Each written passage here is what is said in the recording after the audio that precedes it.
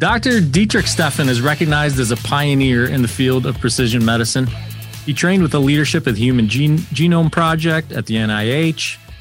He went on to lead discovery research at the Translational Genomics Research Institute and served as professor and chairman of the Department of Human Genetics at the University of Pittsburgh. He's identified the molecular basis of dozens of genetic diseases, and he's published extensively in journals such as Science, the New England Journal of Medicine, Nature Genetics, Proceedings of the National Academy of Sciences, and Cell. He's also an entrepreneur, having founded or co-founded some 14 biotech companies. And today he's joining me on the Business of Biotech.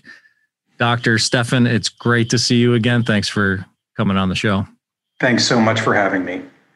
Oh, it's our pleasure. We're honored to have you. And I want to talk about some common ground before we kind of get into the meat of the interview. I wanted to talk about Pittsburgh for a minute. So I live a few counties north of you, up in Crawford County, and we have offices here in Erie, so not too far at all. And I find it a bit intriguing about you. You're a Pittsburgh native. You've stayed there for your studies at Carnegie Mellon and the University of Pittsburgh. I love the fact that you still rep Shady Side Academy on your LinkedIn profile. And now you've built your business there. So tell me a bit about why that is. Why not, Boston? Why not San Francisco? Why did you stay kind of rooted where you were planted? That's a great question. I've obviously been born and raised in Pittsburgh.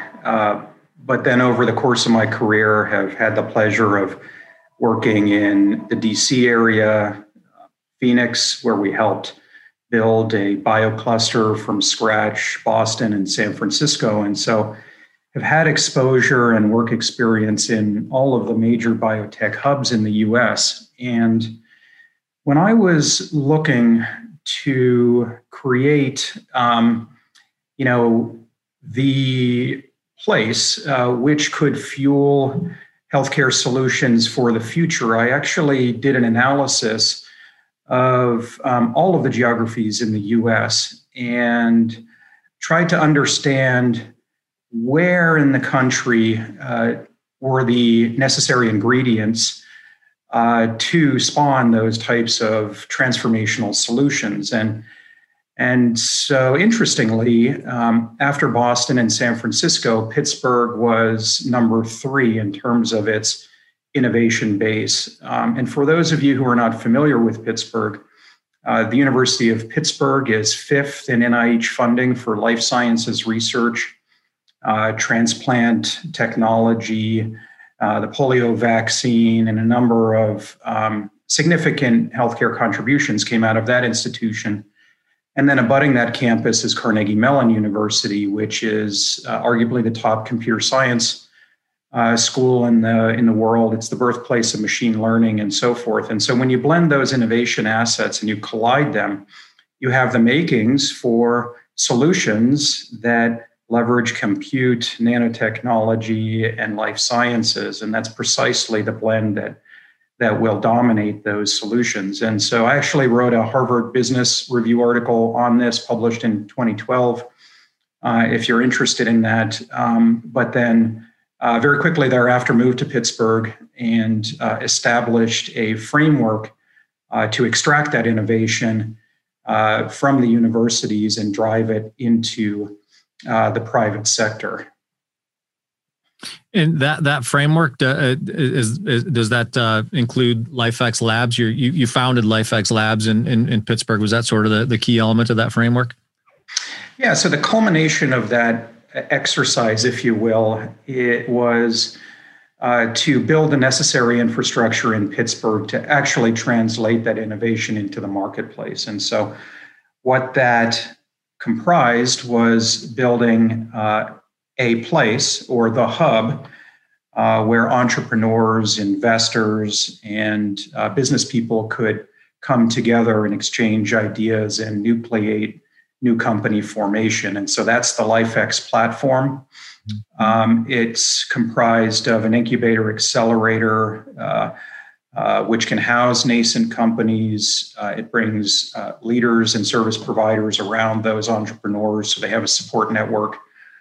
brings capital around them. And so together with that, we launched a seed fund that can capitalize those early stage companies.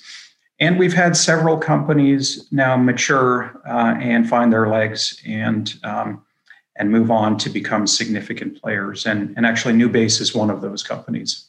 Awesome. Pre-COVID, I as I said, I'm not too far from Pittsburgh, so I enjoyed traveling down there to a couple of LifeX events. I saw a speaker from 5 a.m. Ventures, I think was the last event I was down there. It was, focused on fundraising for startup biotechs. Great events. Well done, very well done. Great organization, great people. I grow concerned, as this disruption that we're facing carries on. I grow concerned for communal organizations like that have such an important mission, yet are kind of, really affected by this disruption. Are you still connected with LifeX? And do you think that the organization is going to be able to kind of weather this virtual storm that we're facing?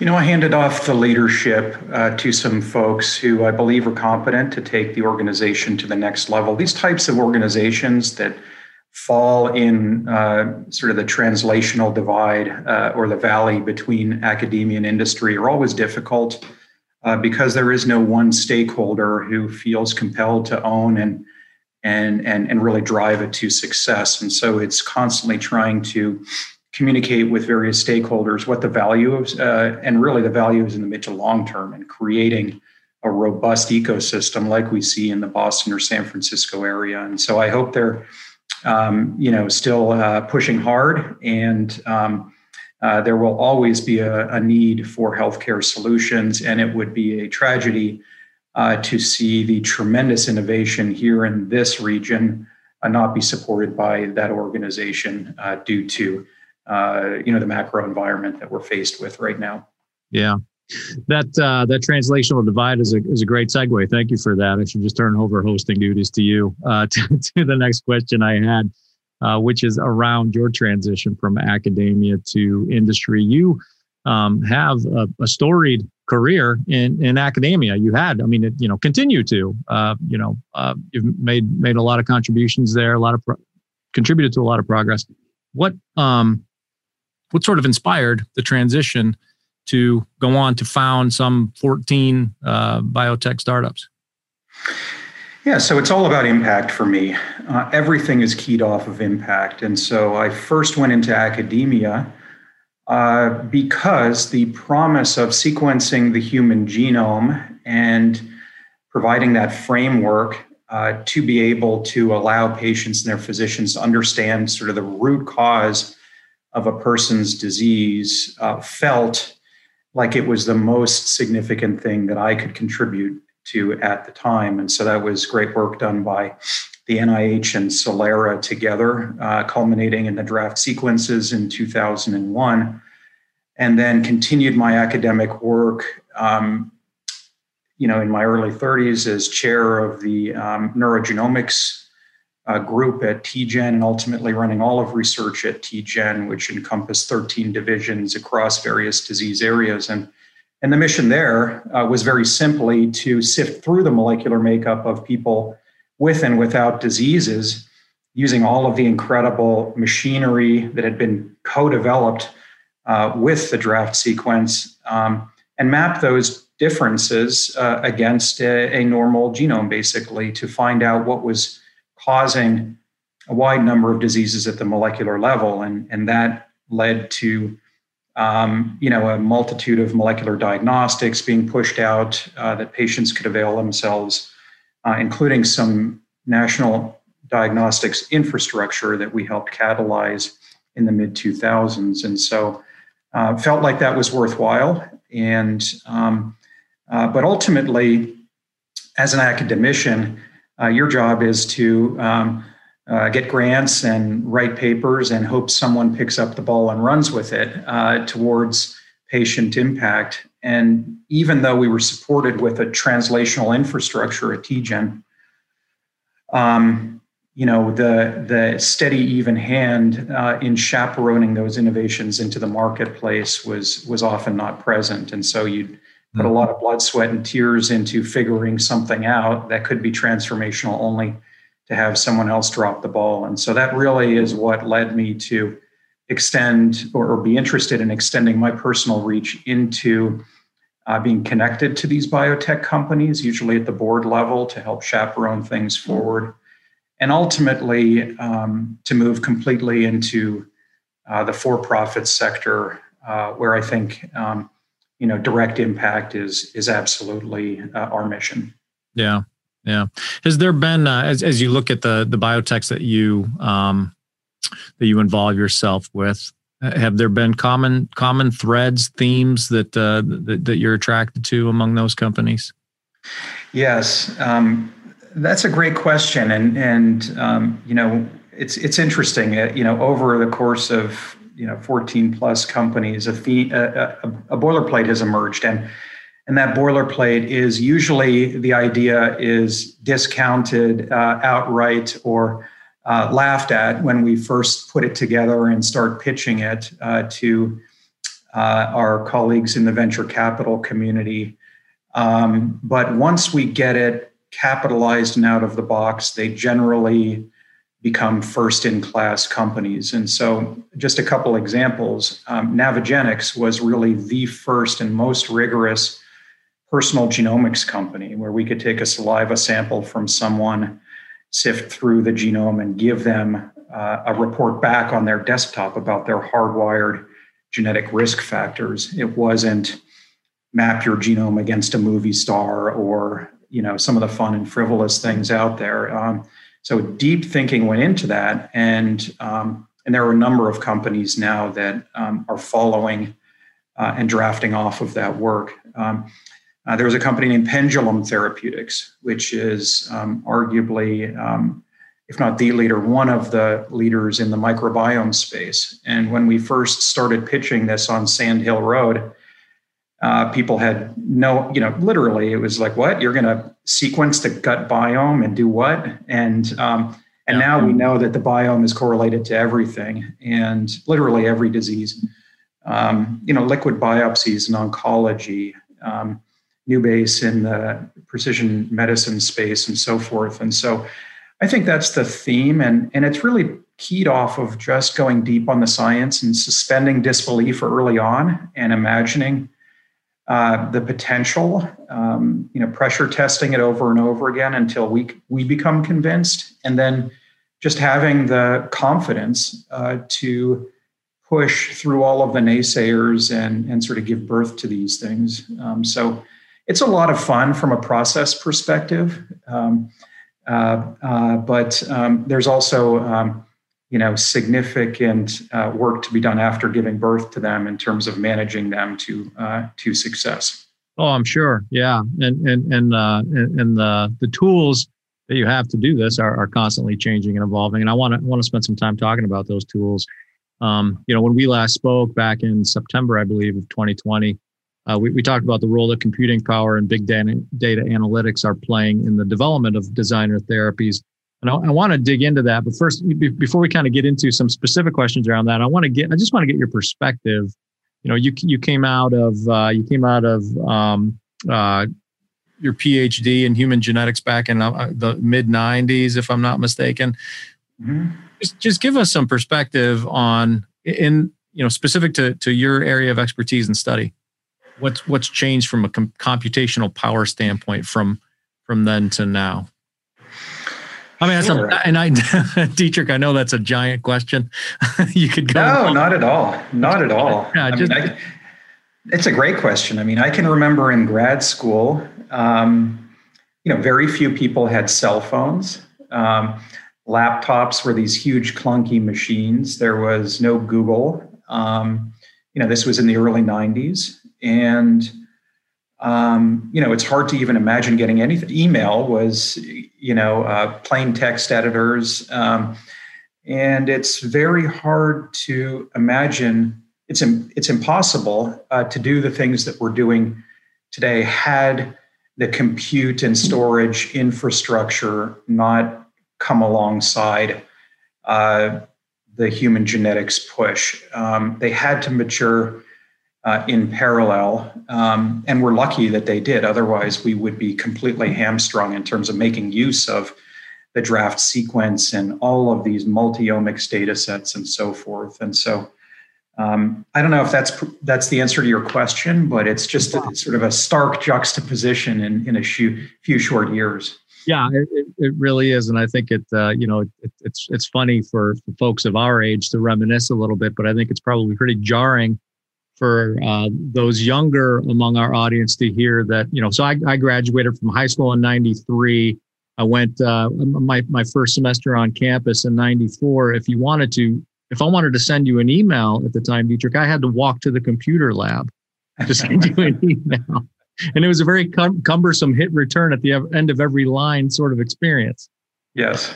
But that is pretty jarring for the younger among us to hear. But so as it relates to the technology that you're using in your day job now, what kind of let's talk about the data. What kind of data is valuable to the work you're doing at Nubase? Sure, absolutely. And maybe just to preface my answer, we are really in the midst of a fundamental transformation in the pharmaceutical industry. And you and I have talked about this in the past. Before you would take some cells or tissues and dump literally hundreds of thousands of random chemicals onto them and hope that a couple of them stick and do what you want them to do in terms of making the disease a little bit better. And you had no idea really what they were sticking to or how they were sticking to it. And then you'd go on this decade-long, multi-billion-dollar chemical engineering escapade with a very low success rate to find one drug. And that's why we still have so many diseases out there that are untreatable and why drug prices are so high, because we in the pharma industry have to recoup all of those investments into a very time-consuming and sort of tedious process. And so that's the past. That's the pharma industry of the past. The future, and there are a small group of companies that are paving the way, Nubase being one of them, is going upstream of cells and proteins to DNA and RNA and saying, okay, well, we know every disease has a genetic component. So either you inherit a variant from one of your parents or you acquire one somewhere in your lifetime that causes a dysfunctional protein and manifests in disease. So now that we understand the genetic drivers of the vast majority of human diseases, rather than throwing random chemicals at cells or proteins, we can tweak and tune genes at the DNA and RNA level so they never form dysfunctional proteins and dysfunctional cells. But in order to do that, specifically answering your question, we need a computer that houses all 6 billion letters of the diploid genome. We need a database of all of the mutations that have ever been found in the human population heretofore. We need to be able to look at causative genes. Let's say in our case, we're working to cure myotonic dystrophy and brain disorders and cancers. We need to find those genes. And then we need to, using computational technologies, tile across those genes to find regions that we can target, and then map those regions against the entire rest of the genome and transcriptome to make sure they're unique. And then we start screening, and we screen thousands of short pieces, what look like short pieces of DNA or RNA called oligonucleotides across different cells and get quantitative data out. And then that needs to be processed to optimize and so forth. And so a long way of saying, compute and storage technology, the trillions of dollars that have been invested over the last decades in that infrastructure is being used to fuel this transformation in the pharmaceutical industry that's keyed off of digital data and quantitative data. And there's no way that we could make sense of that data but for the compute infrastructure. And by the way, that's one of the benefits of being here in Pittsburgh and in the center of machine learning to be able to access some of the fastest supercomputers in the world at the Pittsburgh Supercomputing Center and so forth. Yeah. How would you characterize this question might best be answered sort of by segment or size of pharma, but how would you, and maybe not, how would you characterize the acceptance or adoption of compute power, of data analytics, of machine learning, as opposed to sort of that historic, lab coat, wet lab sort of trial and error approach? I love the way that you described I wrote this down, decades long chemical engineering escapade. This is very, very, very descriptive.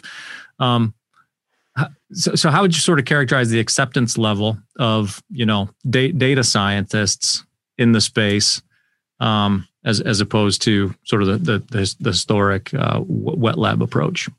Yeah, I think today the acceptance is in full force, sort of coalescing around our ability to target nature's digital information encoding schema, A, C's, G's, and T's, that stretch for billions of letters long. It's fundamental, and so we're pulling in bioinformatics and data scientists fully. That being said, I think that type of data element is essential in order to be able to engage them and fully. So while I think there's a place in high throughput screening and sort of traditional SAR work with small molecules for machine learning sort of activities, I don't think it fully utilizes the power of compute technologies because there's simply there's not enough attributes to feed into the machine across large enough data sets to fully leverage those capabilities. And so again, just to give you a sense of this, there are billions of letters in the genome and transcriptome. There are thousands or tens of thousands of mutations that are known. Every 50 hours, we can churn out hundreds of new drugs, screen them over the course of a week, put them in a machine, optimize and iterate. And so the data sets become very large, but they're all quantifiable. Mm-hmm.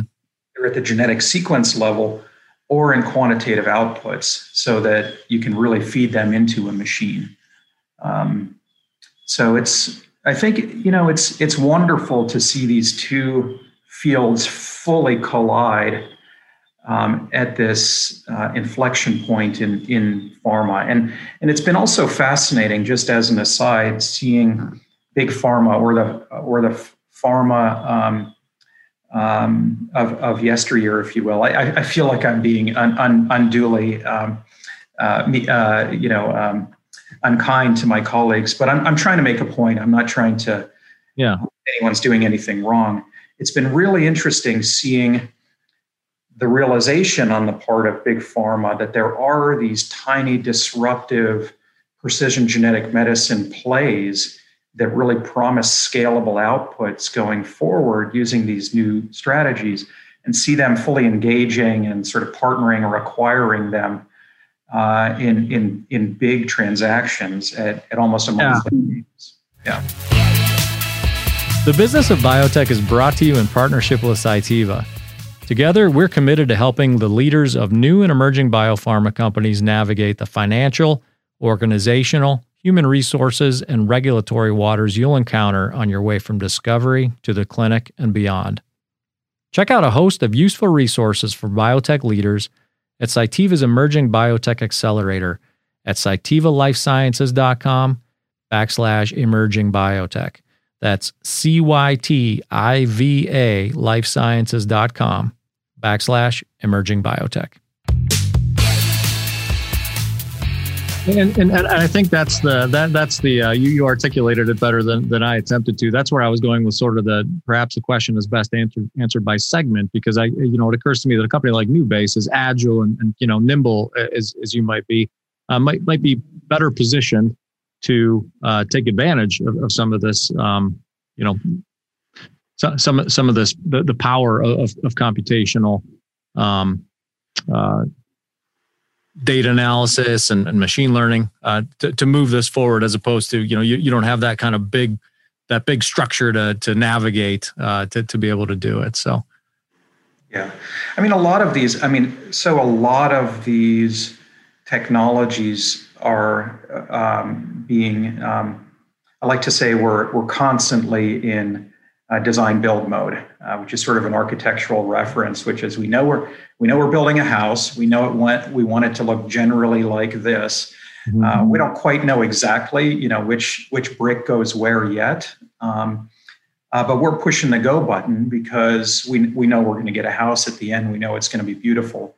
But we're problem solving constantly. And so, speaking to your question of nimbleness, absolutely, on almost a daily basis, we're either pulling new people in, optimizing strategies, remaking drugs, pulling in different types of delivery technology alongside that, and so forth. And so it's a lot of fun, and it's exactly what you would imagine it looks and feels like in a small sort of company that has the potential to be disruptive.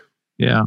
So I want to kind of put some of this theoretical conversation into an illustration of machine learning and big data in practice at NuBase, and that'll give us an opportunity to talk a little bit about your platform as well. So, maybe the question is this: if you look at your company at its current state of maturation, right, where you are as we stand today, can you share any success stories? Maybe even if it's a sort of a small, like a story that builds hope for future success, but success stories that you've experienced so far as a result of your ability to power through this kind of data. Yeah. So yes. So I think it's worth juxtaposing it again against kind of a generalization of how we used to do business, which is high throughput trial and error screening, followed by structure activity relationship chemical engineering that could, generally people say is sort of a decade-long, multi-billion-dollar process to get a drug out the back end, a drug that targets what you want it to target and doesn't have enough off-target engagement to hinder approval. And I say that very carefully because almost every drug we have on the market that's come out of that process has side effects, and they're on the label and you hear them on the TV ads. And that's because you don't have precise engagement.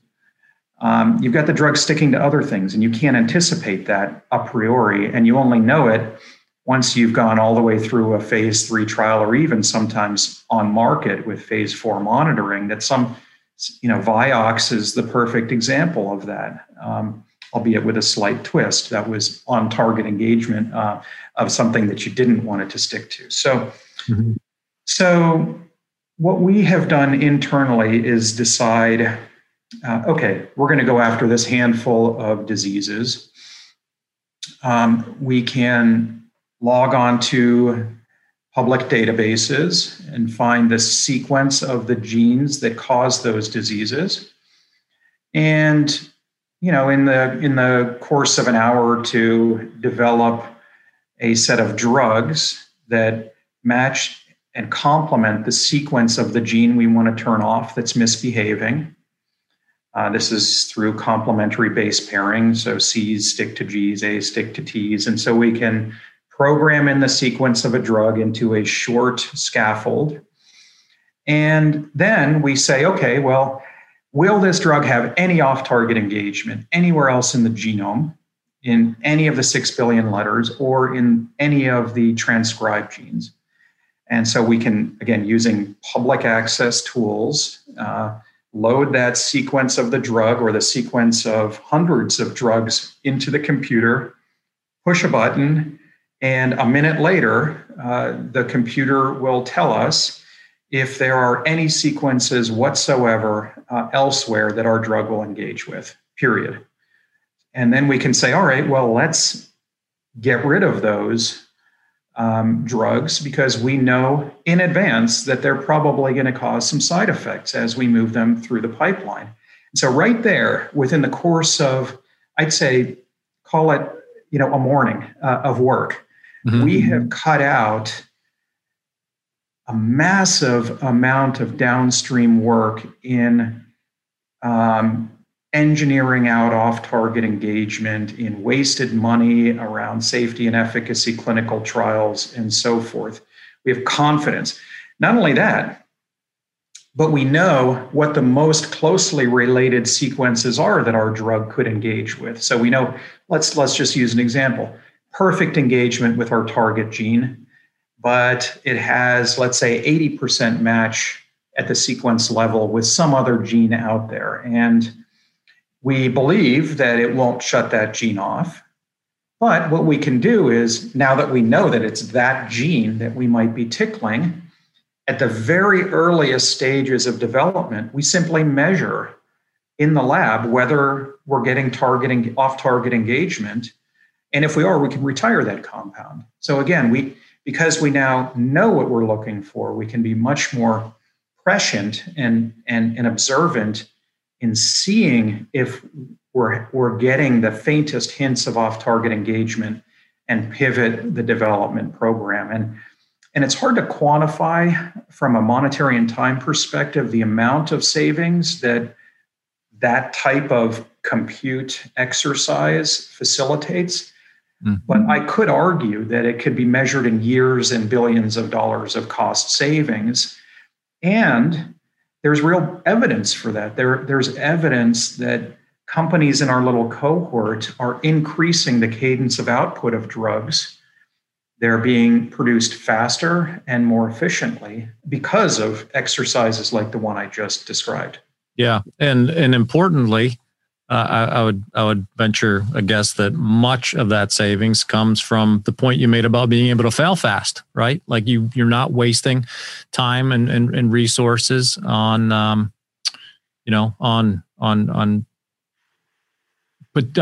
candidates that just don't have a future. The earlier you know there's no opportunity there, the better.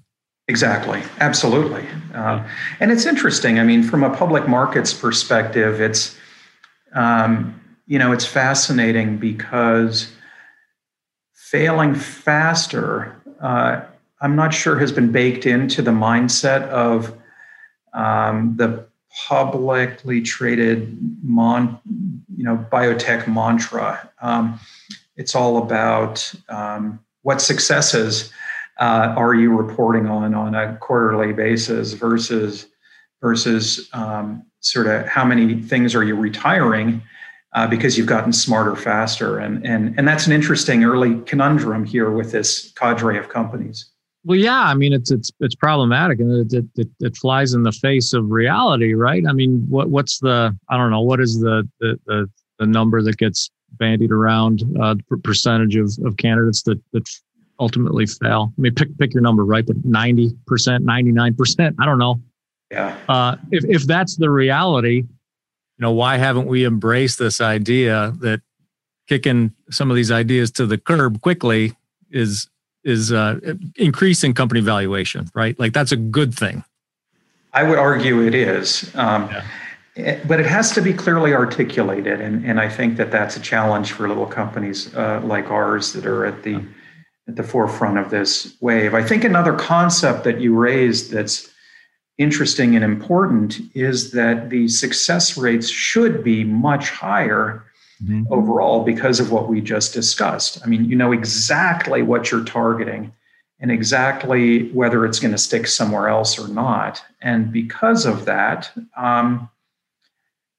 you should be able to drive it forward with a higher success rate and do so in more of a parallelized fashion. And I think we're starting to see the earliest hints of that. And if you play that out, ultimately, what it manifests itself in is higher impact out there in the market. I think a lot of these so quick aside, 10% of disease burden globally is single gene monogenic genetic disorders. 50% of us will be touched by cancer, which is a genetic disease of a single cell. 10% of us will, die of an infectious disease, and that's, right, in our faces at this current moment. And then you've got common chronic diseases, which will touch all of us, that all have genetic drivers. So the vast majority of cancers and purely genetic diseases have no effective therapies at this point in time, however you want to measure them. And so I think strategies like the ones we're talking about, where the hit rate should go up 1 or 2 orders of magnitude by being intelligent, knowing what you're targeting and parallelizing, does, I fundamentally believe, promise a very bright future for many of these intractable diseases. And quite frankly, it should drive out costs from therapeutic development programs, which don't necessarily have to be recouped in the marketplace post hoc. So I think it's all very fascinating. And I think, the next couple decades are going to be really great from an impact perspective. Yeah. And I know we didn't name it per se, but this what you've described is effectively Nubase's Patrol platform. Yes. Yeah. Okay. All right. Good. Just wanted to make sure we got that in there. What's in the name, by the way? The PA, it's capital PAT, small r, capital OL. Is there some meaning behind that? Yes. That is an abbreviation for the chemistry. That's a little bit of a mouthful that forms our scaffold, our nucleobases, and our delivery technology all wrapped up together. And so envision it as a set of Lego blocks that can be snapped together. And so what Patrol stands for is peptide nucleic acid oligotherapies. And peptide nucleic acids are a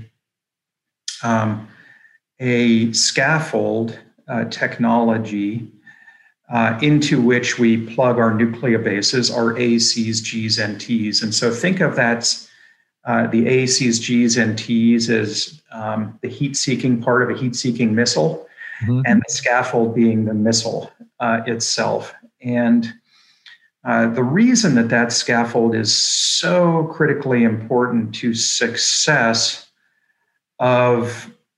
related to the vision that we've been talking about is that it's a polyamide scaffold, which is biologically inert, meaning the body can't see or recognize it. So there's no immune response formed against it, neither innate nor acquired.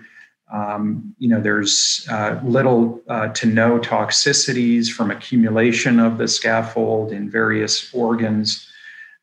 It's actually quite similar to nylon, which, if you think about it, has been used in patients in surgical applications for decades, and it's simply not recognizable. And so, in addition, that scaffold provides a boost to the precision of engagement of the nucleobases to the target.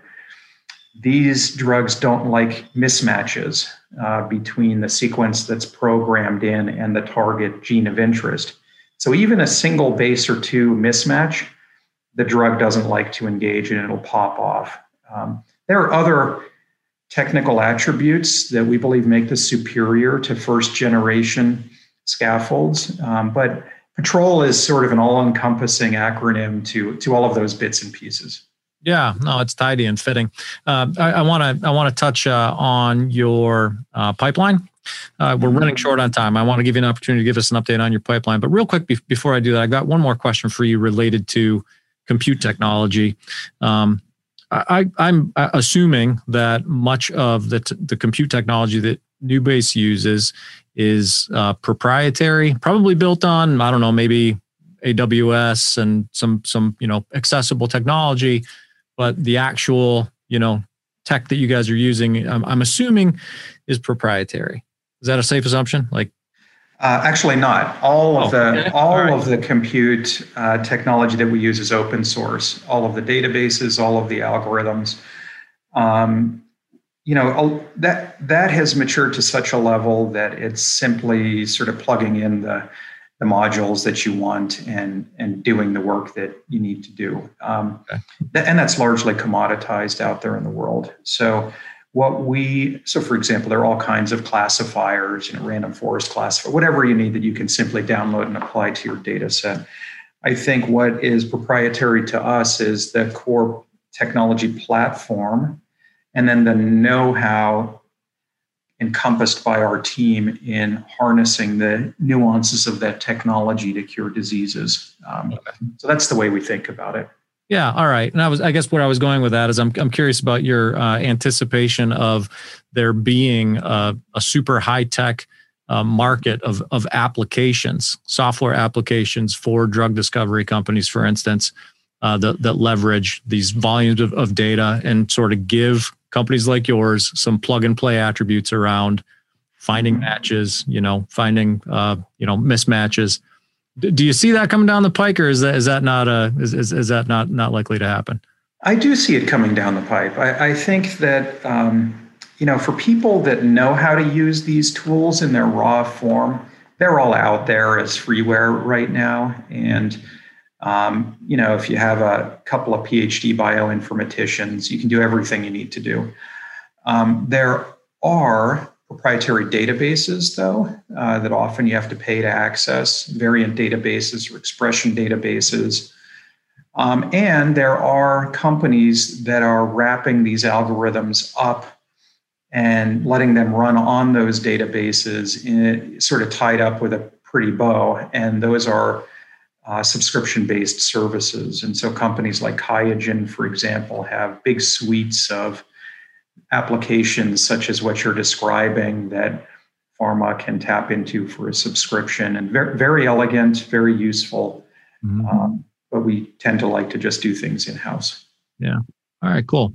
Well, thank you for entertaining my rambling question set.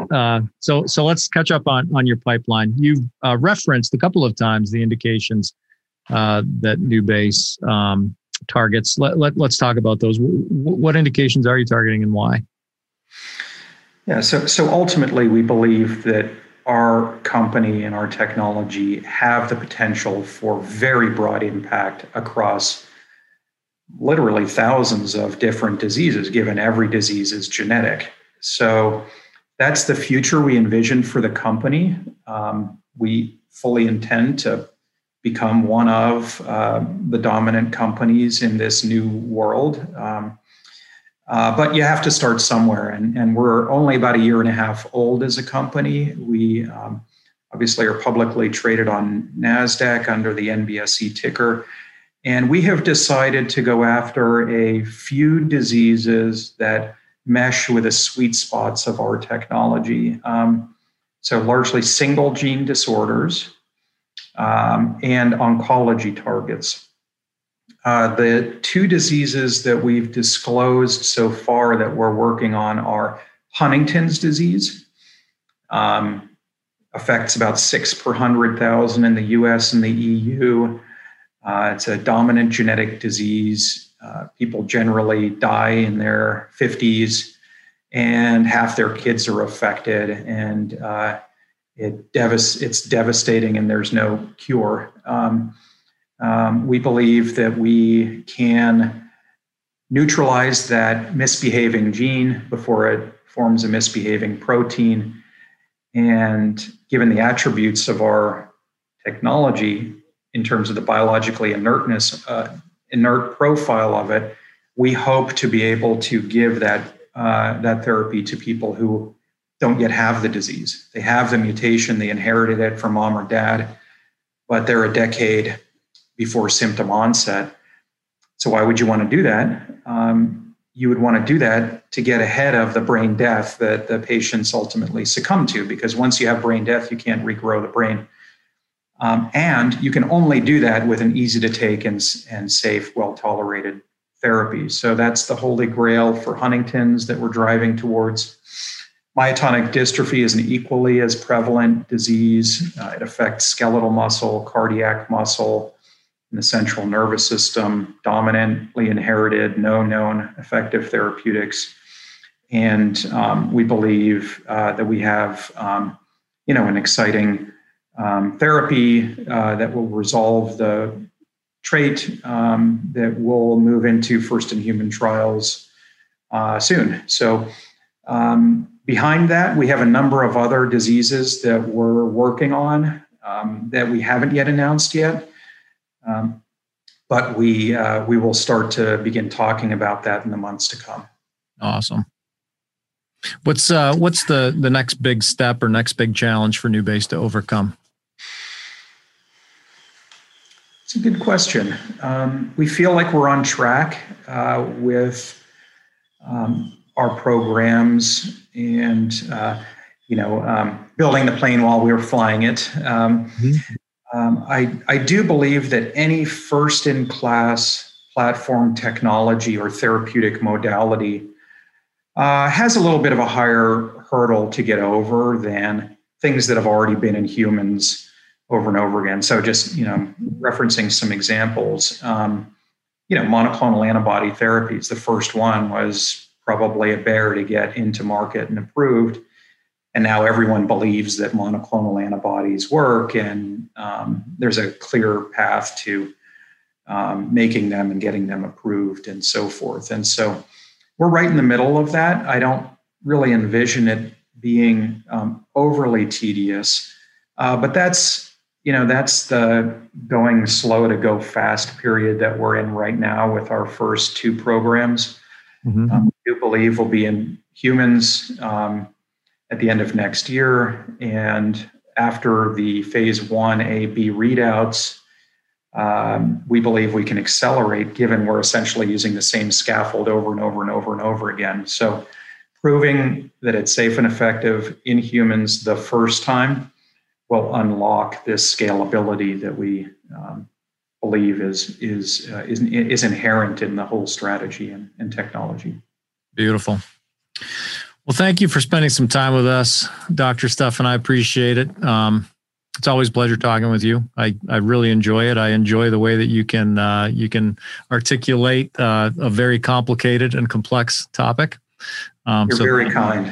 Thank you so much for the opportunity. It's always a pleasure to speak with you as well, and look forward to our future conversations. Yeah, once we get the all clear, given the fact that we're geographically, pretty close to one another, we'll make a point to do it in person. Look forward to it. Thank you. Thank you. So that's Dr. Dietrich Stephan. I'm Matt Pillar, and this is the Business of Biotech. I want to remind you that if you want to learn more about Dr. Stephan and NuBase, that's NEUBASE, you can go to bioprocessonline.com and read an interview that I did with Dr. Stephan back in September 2020. I also want to remind you that we're sponsored by Cytiva Life Sciences, who's committed to the startup bioprocess space. You can learn more about Cytiva's commitment to the startup life sciences space by visiting them at cytivalifesciences.com/emerging biotech. In the meantime, I'm Matt Pillar. This is the Business of Biotech, and we'll catch you next time.